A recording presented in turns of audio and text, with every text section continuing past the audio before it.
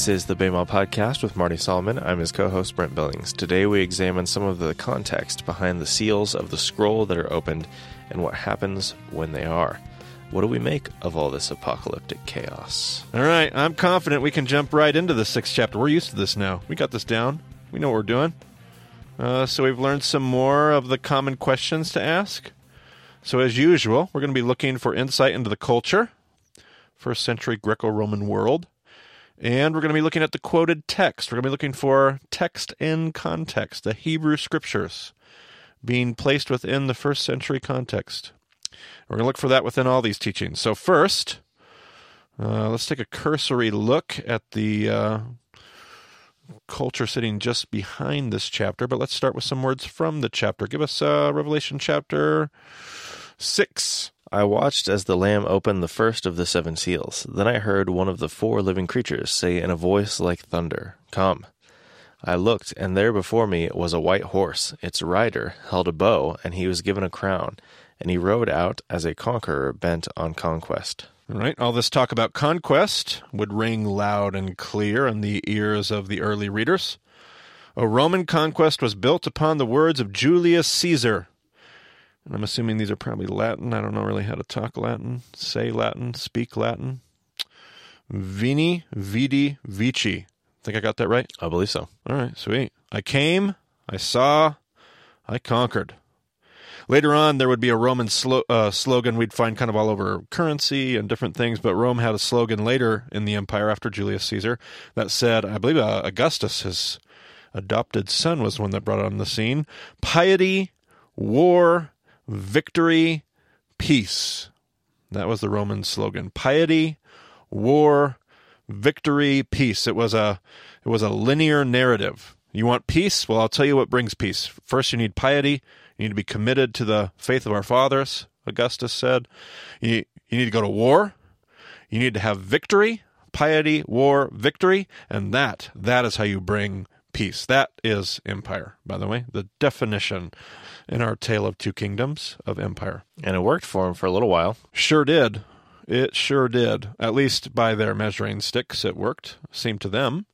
This narrative of conquest would be known well by the original recipients of John's letter. Let's go ahead and keep reading some more in the chapter. When the Lamb opened the 2nd seal, I heard the 2nd living creature say, "Come."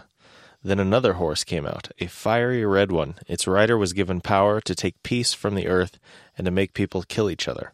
To him was given a large sword. As the Lamb, which we already talked about, right? The Lamb in our previous discussion, the prior chapter in Revelation, as the Lamb continues to break open the 7 seals on this scroll, the situation in the world progresses. The next horse is a red horse representing blood and the slaughter of mankind, one to another. Whether it's the slaughter of war, it could be the entertainment of the Romans. What kind of entertainment did the Romans have that would be relevant here, Brent? The gladiatorial combat. Gladiatorial combat. You got to go to Rome, right? I did. Actually, you hung out with what would become your wife on that trip. Is that correct? Right. Among others. Among others. But yeah, absolutely. What a fun little story. But so you got to see the what was the big? I saw the Colosseum. The Colosseum, right, where a lot of this stuff even would take place. So the Romans had blood all not just war. They had it in their entertainment. The art that surrounds them was filled with that kind of blood. I mean, we're used to this. This is our culture. It's the same is true for us. It's a fitting reference to the culture at large, this red horse. What about the next seal, Brent? When the Lamb opened the 3rd seal, I heard the 3rd living creature say, "Come."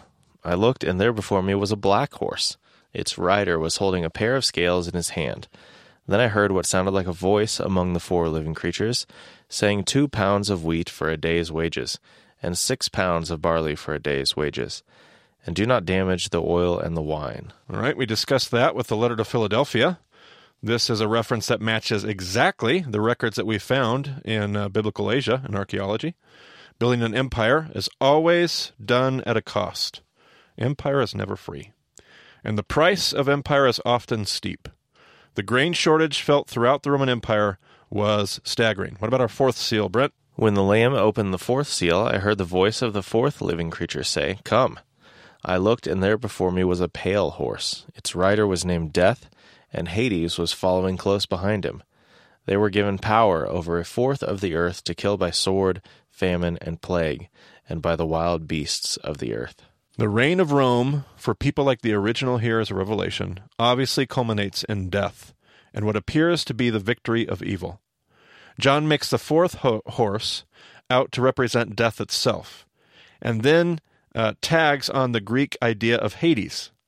This belief in the underworld and spawning place of evil would not only be a perfect cultural play, but would also serve as a fitting picture for the empire that bears down on the people who hear John's message. What about the fifth seal? When he opened the fifth seal, I saw under the altar the souls of those who had been slain because of the word of God and the testimony they had maintained. They called out in a loud voice, "How long, sovereign Lord, holy and true, until you judge the inhabitants of the earth and avenge our blood?"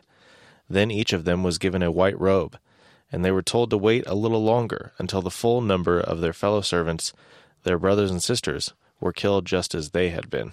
Like we just said, this Roman ideal leads to death. The slaughter of thousands upon thousands of believers. These are people who are unwilling to bend the knee to the emperor's demands for worship. People who claim to stand for a better gospel. Go ahead and give us one more seal, Brent. I watched as he opened the sixth seal. There was a great earthquake. The sun turned black like sackcloth made from goat hair. The whole moon turned blood red, and the stars in the sky fell to earth, as figs drop from a fig tree when shaken by a strong wind. The heavens receded like a scroll being rolled up, and every mountain and island was removed from its place. All right, just curious, what discussion in this series hasn't included a mention of the major earthquakes that ravaged the region? Been a pretty prominent topic of discussion, I would say. There were quite a few of them, so everyone was affected in some way or another. Absolutely. Go ahead and finish out the chapter here, Brent. Then the kings of the earth, the princes, the generals, the rich, the mighty, and everyone else, both slave and free, hid in caves and among the rocks of the mountains. They called to the mountains and the rocks, "Fall on us and hide us from the face of him who sits on the throne and from the wrath of the Lamb. For the great day of their wrath has come, and who can withstand it?" For the original hearers and readers of this letter, I believe the thing that would have stuck out to them about this paragraph is not the theological judgment of God, but the fact that this is a reality for all people. Kings, princes, generals, the rich, the mighty, the slave, the free, everyone else. In a world where it seems like judgment is reserved for the oppressed and wielded by the powerful, John writes about a greater truth, a greater judgment that applies to all people, no matter who they are.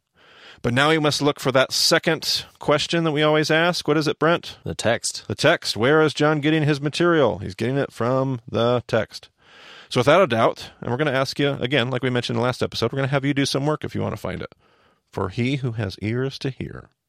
Without a doubt, the chapter is built upon the image of Zechariah chapter 6, written centuries earlier with horses that match the same colorful descriptions.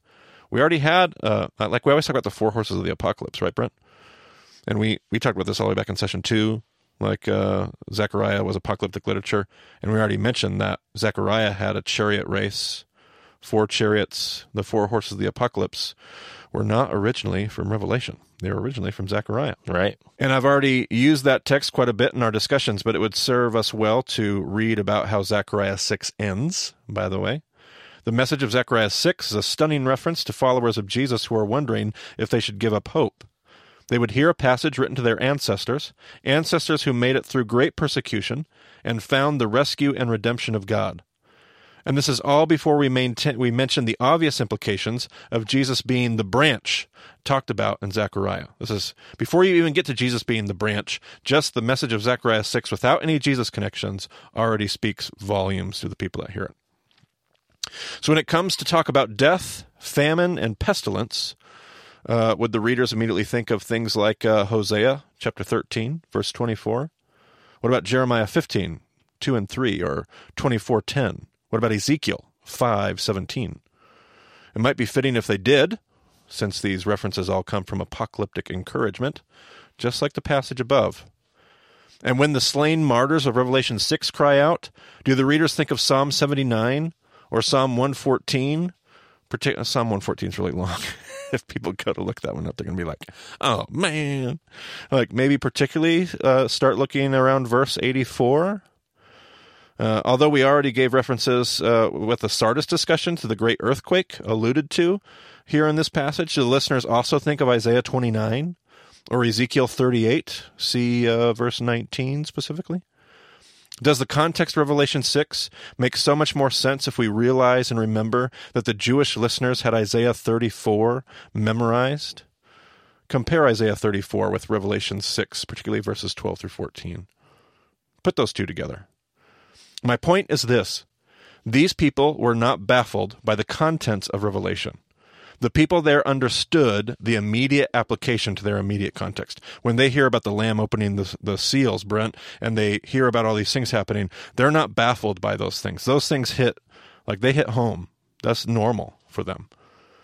The Jewish listeners in their midst were equipped to expound on the teaching of John, deliberately burying text in his letter as a source of encouragement and exhortation. Please understand, the original readers would certainly not have projected these pictures and ideas into the future. These references were about their own brothers and sisters, uncles, cousins. The souls of those who had been slain were people they knew by name. I believe one of the reasons you and I have a hard time interpreting and understanding Revelation, the reason we immediately project its meaning into the future, is because we don't know what it's like to be on the true side of persecution. We don't know what it's like to sit on the other side of the Roman sword. We don't know what it's like to watch the systemic and premeditated pursuit and extermination of our fellowship. And it affects our ability to understand an apocalyptic letter written to a group of people who fear for their lives. We don't know how to hear its message of perseverance and the call to remain vigilant and steadfast, even to the point of death. And there may be some listeners out there, I want to note, that are exceptions to this. We may have people listening in different corners of the world in places where you do experience persecution. And you are somebody that we ought to listen to more and remember quite readily that you are a part of the body of Christ today. Quite frankly, as a whole, we have spent most of our time at the handle end of the sword of oppression, for most of us listeners. We have fought for our own rights instead of pursuing the self-sacrificial way of Jesus. We've been more concerned with Starbucks cups and bathroom signs and wedding cakes than we have been with anything that would have ever occupied the thoughts of those people who preserve the faith we too often misinterpret. We have mistaken the loss of privilege for persecution. And read that line again. We have mistaken the loss of privilege for persecution. There is a host of people slain under the altar in the book of Revelation who cry out for us to remember what they signed up for, what they gave their lives for. They didn't give their lives so that we could live comfortable American dreams and protect our privilege. They laid their lives down because it's what their rabbi did. He taught them how to trust in and live out a narrative of self-sacrifice. It's the story that we are invited to trust too. May we honor their memory. More importantly, may we Kadush Hashem. What was that reference, Brent? What did that phrase mean? Kadush Hashem? To hallow the name. May we hallow the name in the way that we live our own lives. But let's keep moving through Revelation chapter 7. And let's keep focusing on text. As Western readers, understanding the importance of cultural context comes more easily, but realizing the prevalence and significance of the textual remezim, the remezes, will be much more difficult. It's easy for us to learn about culture. It is much more difficult for us to learn about text and have that on our mind. So, Brent, how about you read us the first little bit of chapter 7? After this I saw 4 angels standing at the 4 corners of the earth, holding back the 4 winds of the earth to prevent any wind from blowing on the land or on the sea or on any tree. Then I saw another angel coming up from the east, having the seal of the living God. He called out in a loud voice to the 4 angels who had been given power to harm the land and the sea, "Do not harm the land or the sea or the trees until we put a seal on the foreheads of the servants of our God."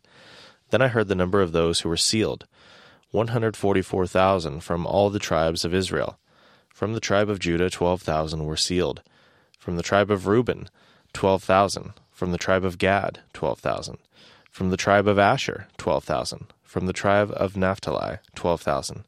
From the tribe of Manasseh, 12,000. From the tribe of Simeon, 12,000. From the tribe of Levi, 12,000. From the tribe of Issachar, 12,000. From the tribe of Zebulun, 12,000. From the tribe of Joseph, 12,000. From the tribe of Benjamin, 12,000. All right, so one quick, unavoidable note about the numbers here in John's reference. If you've been following along, you're going to remember us all the way back at the beginning of session 1 and all the way kind of throughout our study. We've talked about the significance of numbers and their qualitative symbolic properties for Jewish readers and hearers. So in that discussion, we noted that 12, what's that 12 the number for there, Brent? The people of God. Yeah, God's people, a reference to the 12 tribes of Israel.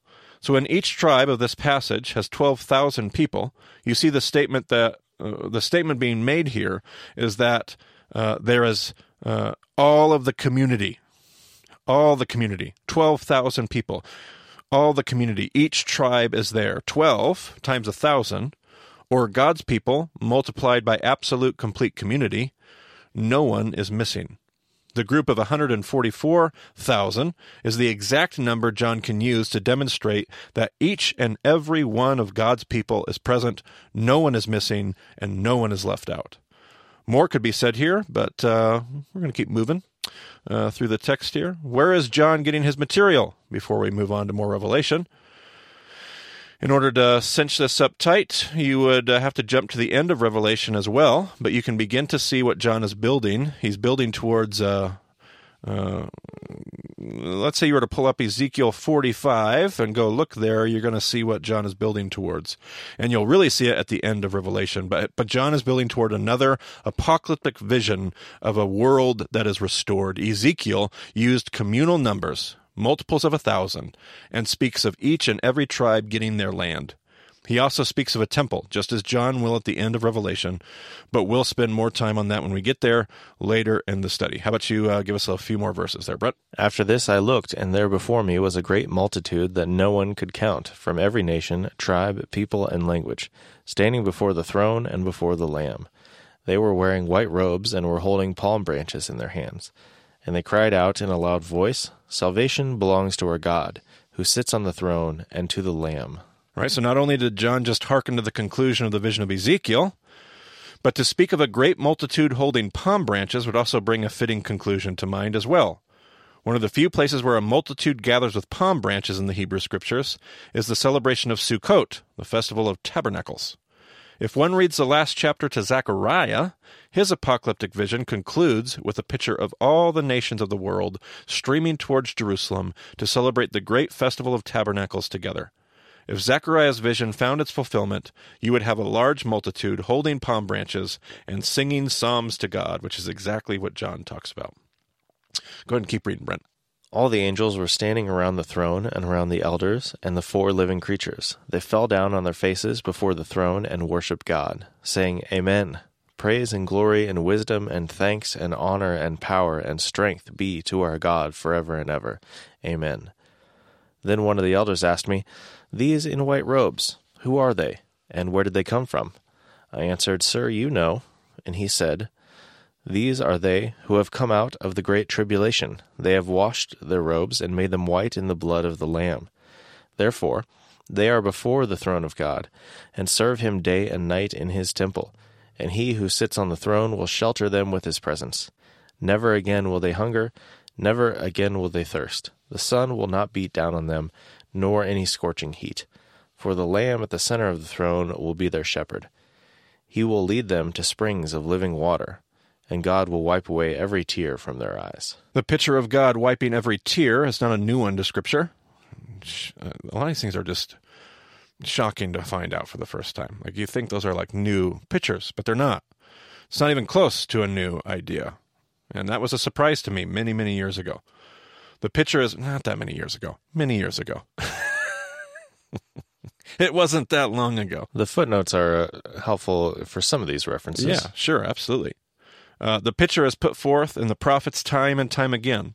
This picture, as well as the picture of a ransomed people of God gathering for songs of deliverance, can be seen all throughout Isaiah, in chapters 25, chapters 35, chapters 51, chapter 65. These are all pre-painted pictures, centuries old, that serve as the foundation John builds his writing upon. When the original hearers heard these words, they would have immediately had an understanding to start building his teaching on. So not some abstract, disconnected idea. They would have started with their history and gone backwards to remember the things they had learned in the past. In this, they would have found hope and progress, even in their extremely hard circumstances.